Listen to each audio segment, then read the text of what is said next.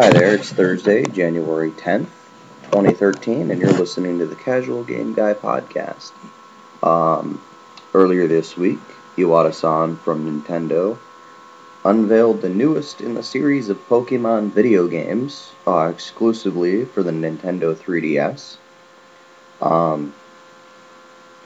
It came as a surprise to me because I figured that since we had Black and White 2 out 2 consecutive years running, that maybe they would have went and did another remake, much like Heart Gold Soul Silver, the year previous to Black and White. Guess I was wrong about that. But the fact of the matter remains that we've had 4 games, remake or not, in the last 4 years.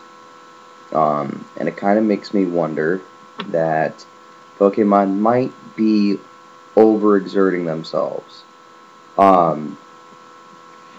In the X and Y franchise, there are a couple of differences. The first I mentioned was the fact that, yes, the game is exclusively for the 3DS.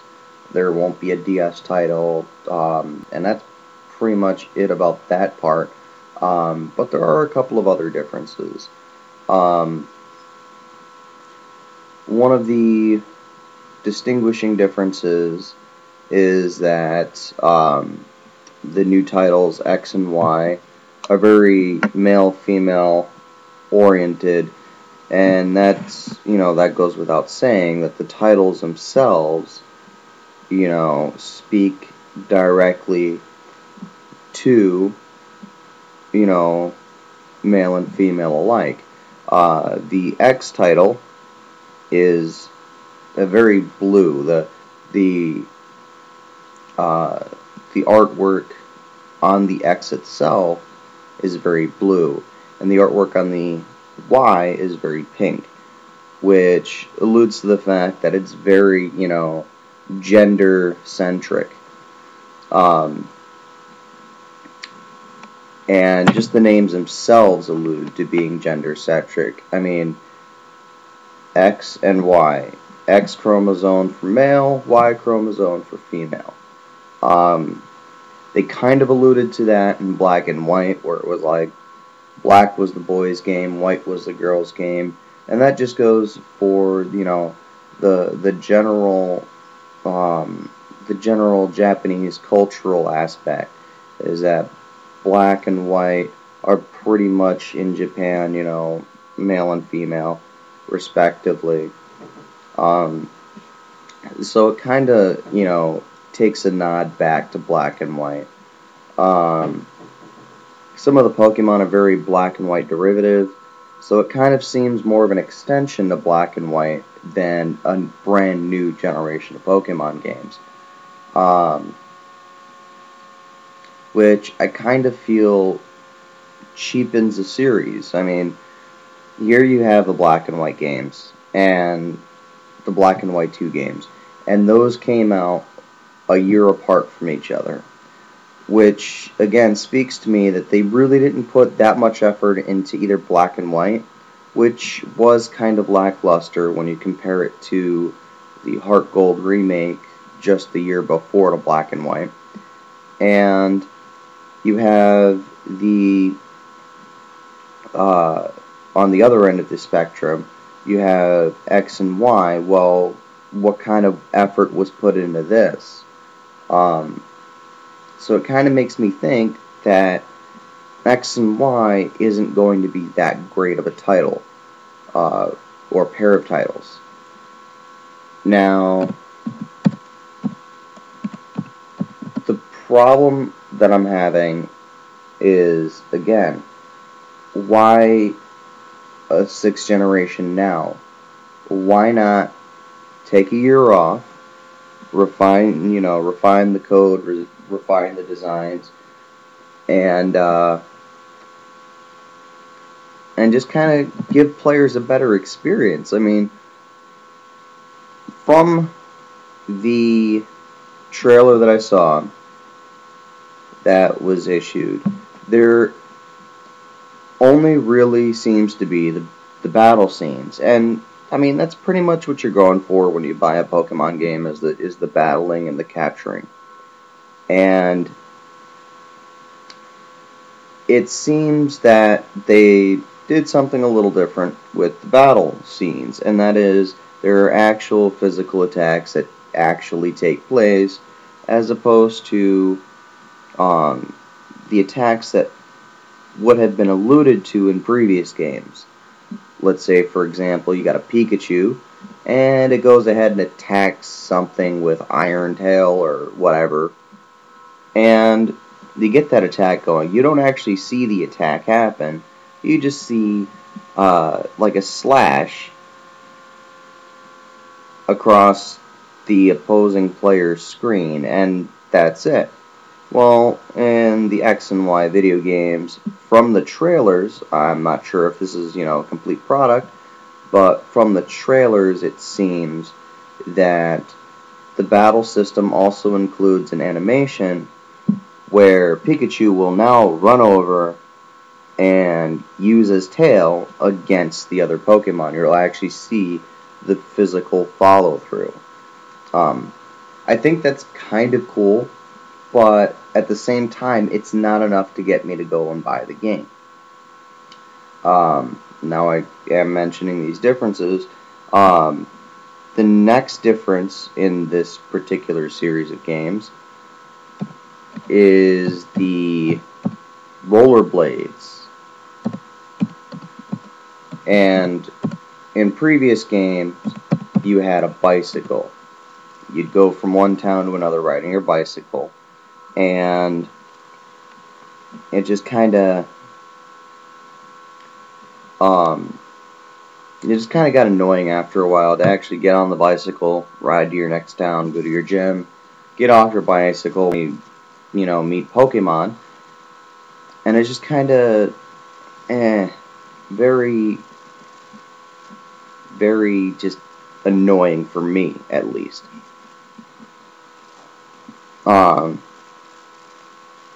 And unlike other games, there are, as far as we know, there are only 2 legendaries, and much like in Black and White, there is one legendary in one game and another legendary in another. Now, this kind of shows that there really hasn't been that much effort put into this game. It just kind of doesn't sit well with me. Part of Pokemon for me was, especially in, like in Gold and Silver, going out, finding these Pokemon, and legendary hunting, just, to kill time while I'm on the bus or whatever. Just something to give me, just to give me something to do. But the new legendaries, there's a blue one, very male-looking one, is a deer with these huge rack of antlers. I mean, seriously huge. They're glowing. They're like red and blue with some yellow in the antlers. The Pokemon itself is blue with very sharp points on its body. And its name starts with X. It's pronounced Xerneas. And again, it's a deer Pokemon. So it's a very masculine Pokemon. It's very, boy-oriented. It's very, male. Again, hinting toward the gender-centric titles. Which leads me to believe that these titles are going to be very gender-centric. I mean, you're obviously will, on both titles, probably be able to get both, a male or female row going, but I'm guessing that the storyline is still going to revolve around that particular game, based on, the X or the Y precept. Now, The next legendary Pokemon is this Y-shaped bird. It's got talons on all three of its wings, or both of its wings and its extremely long tail. It kind of, again, Y, and it's pronounced Yveltal, or Evital, however you want to pronounce it. And it seems that the game will feature more than 50 Pokemon. This is a huge step back, considering Pokemon titles in general have upwards of 100 plus. And this is a huge step back, again pointing toward the fact that Pokemon in general just really did not spend a whole lot of time on this. Either that or they just couldn't spend a lot of time on it. And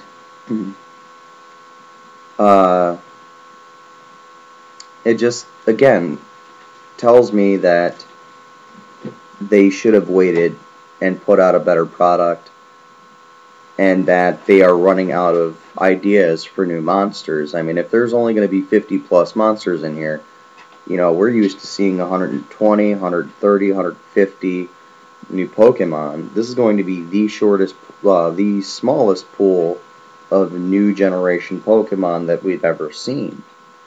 By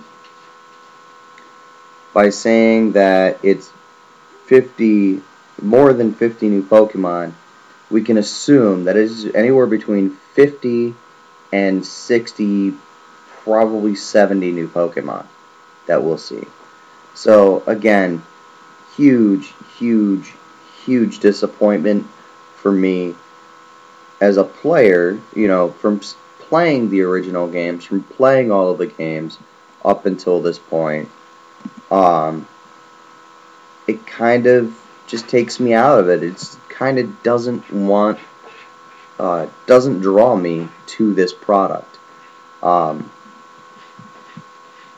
So there you have it on that subject. Oh my god, I've been rambling for 13 minutes about Pokemon X and Y. Of course, we're gonna have to wait for more details on on this game, but it just doesn't make me as a player want to go out and get it. The next item on our agenda today is the Razer's Edge tablet, put out, of course, by Razer. And for the price, there are two versions of the Razer's Edge, but I'm going to cover the more expensive version, which costs $1,300. It's got a Core i7 processor, 8 gigs of RAM, and it's just, for the price that you're shelling out, doesn't seem like that much. This thing was unveiled at the CES showcase on Tuesday night. I don't know what all avenues were available for it. I happened to see it on Xbox Live, but it kind of makes me think that, you know, maybe Razer is not the best company to be buying products from. There was a point in time where I had considered, you know, buying a Razer system, you know, just a laptop or something, just to see how it went. And I'm not too keen on it now.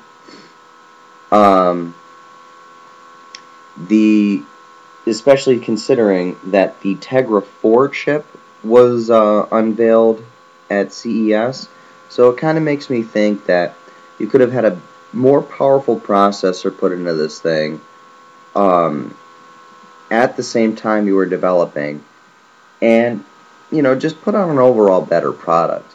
Although it is a beefy tablet. I mean, it comes with Windows 8, and it's proper Windows 8. It's not Windows 8 mobile. It's got the Core i7 dual core, like I said earlier, with hyper-threading and a base speed of 1.9 gigahertz. I'm not sure if you can clock it or not, but again, this is kind of what I'm talking about Razer, is we're seeing a new product that's built for gaming with only a 2 gig processor for all intents and purposes. It does have 8 gigabytes of RAM. It's DDR3. It's 2-channel 4 gigabyte memory at 1600 megahertz, which is pretty low end for for a 4 gig RAM, I think. Couldn't we got a higher clock RAM in this thing? It's got an Intel HD 4000 with DirectX 11 plus NVIDIA GT 640M LE GPU. So, I mean, I guess it's an okay video card, but again, they could have stepped it up. For the $1,300 you're paying, they could have stepped it up a little bit. It's got a hard drive capacity, solid state, which I'll get to in a second here. But it's got a solid state capacity of 256 gigabytes.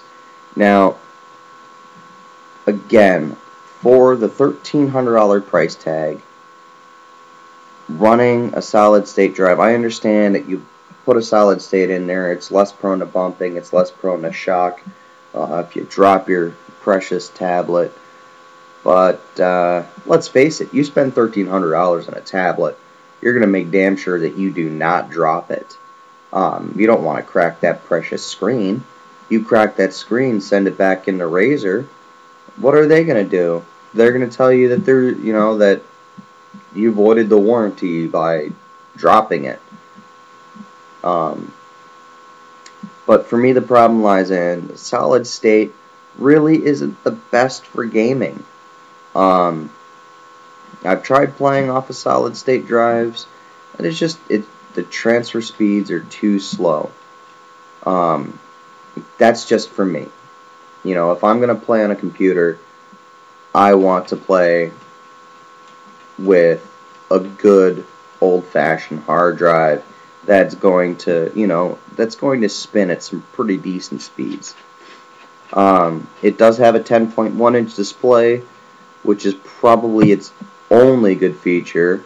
But even then, the resolution is kind of low, especially for games like Dishonored, which they did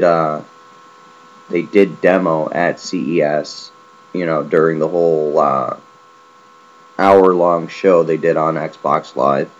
The resolution is 1366 by 768. It does feature Dolby Home Theater version 4, stereo speakers, array microphones, an audio jack. It's got 3.5 millimeter stereo out and microphone. So you can add an additional microphone, you can add additional speakers, whatever. It's got a 10-point capacitive touch screen, Intel networking. They're not very specific, but it's got an 802.11 BGN signal. And it's got a whole bunch of other useless crap that we would probably have never used, like the single USB port on it, USB 3.0, sorry, and the HD webcam, which the biggest problem for me with new products is that a webcam is being shoved in everything. Unless you're like a hardcore Skyper or, hardcore, streamer, like on Twitch or something, it's not worth it. It really isn't. I mean, again, kind of low specs for $1,300. There's the i5, just to give you some sort of scope on the difference. The i5 version has 4 gigs of RAM, so half the RAM, and it's got like 64 gig of hard drive space. Now, that has a $300 cheaper price tag, $999 to $1,000 price tag versus the $1,300 price tag, and you're getting significantly less out of it. I would have actually liked to see Razer price their products a little bit lower end, since they are pretty much, a newer company. They haven't been in business very long. But for me, the way that you don't repeat the same mistakes other companies have done, and the way that you build a trustworthy customer base is, to start out, especially when you're putting out new tech like this tablet, is to start at a lower price tag, start at a lower, price point, and go from there. I think the i7 version, they could have easily have gotten away with putting that at like an $800 price tag, and the i5 at like a $500 price tag, and just kind of went from there, and people would still buy it.